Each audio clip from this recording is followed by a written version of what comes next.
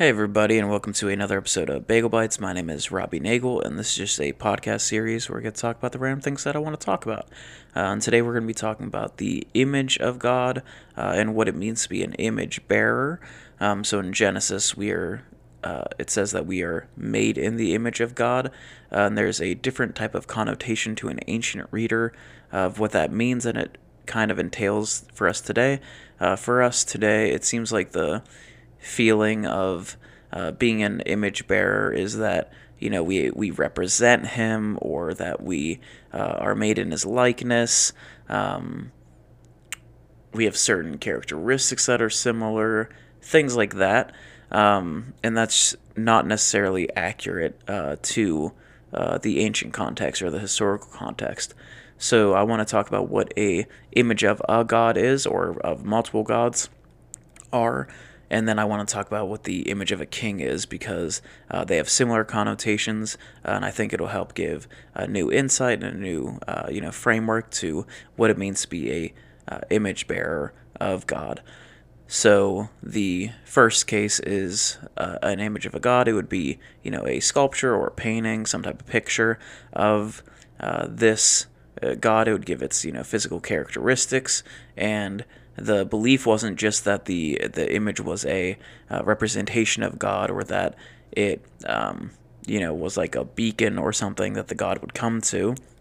It was a legitimate belief that where this image was, that God was. They would believe that the god Marduk was in a heavenly realm or a celestial realm, whatever framework or term you want to use.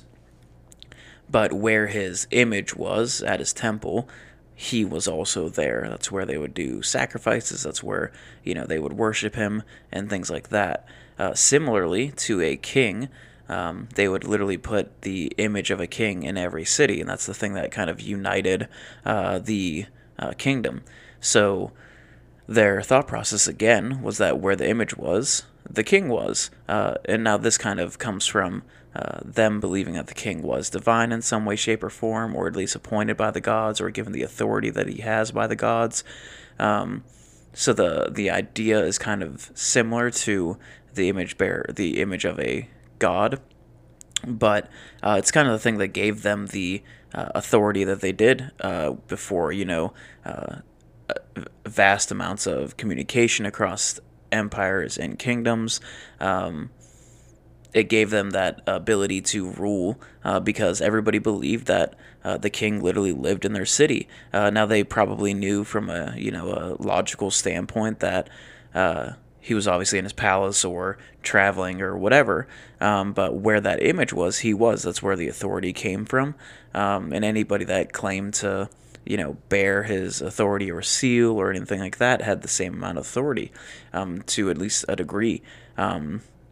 So when it comes to being an image bearer of God, it follows those same frameworks. If you are made in his image and are an image bearer of it, it's not just that we are representations, and it's not even that we're just ambassadors. It's even more than that. It's more like being the literal embodiment of him where we are. So like when we talk about where two or three are gathered, there he is.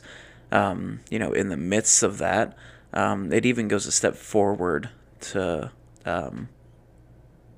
being an image bearer. It gives the sense of literally where I am physically, God also is.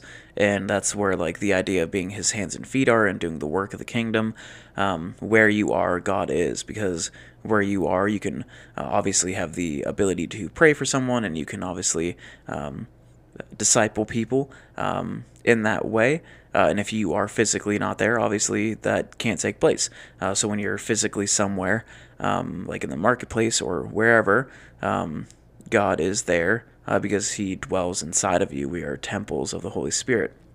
So when it really has that type of idea that not only are we representations, not only are we these images, like the old idea of image bearer that I kind of talked about before, that we're kind of just made in his likeness. It's not even that type of level. It's even higher than that.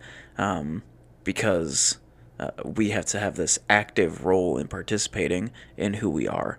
And that's kind of like the point of this reframework of this idea, is that we have that authority and we have that ability to do the things that we've been commanded to do.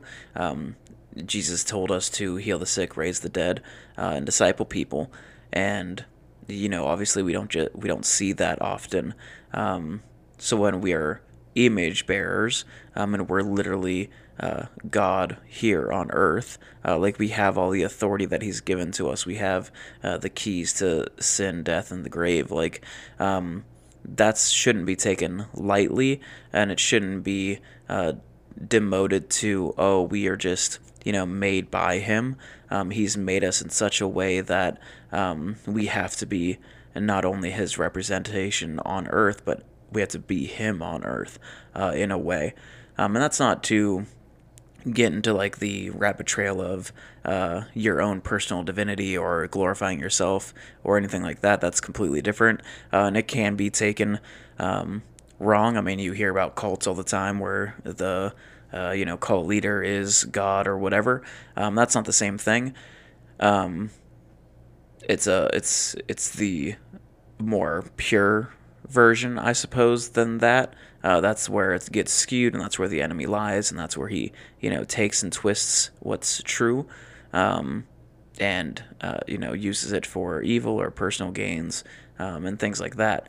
But for us, the authority that we have is so much more vast than what we believe. Most days, I'm sure. So yeah, there's just a greater idea of being an image bearer than just being molded or crafted, and I hope that kind of changes your mindset on who you are and what your identity is in Christ. So yeah, that's pretty much all I wanted to talk about today.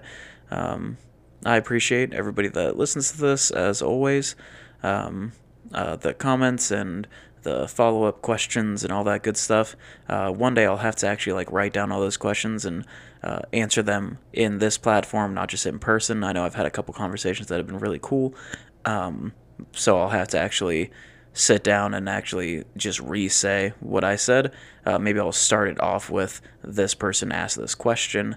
So if you have questions, obviously message me or text me or tell me in person what it is, and I will try to get to that question in a podcast, because I think that if you have that question, then obviously others most likely have that question, and it would probably be beneficial for me to talk about it and share it and stuff like that.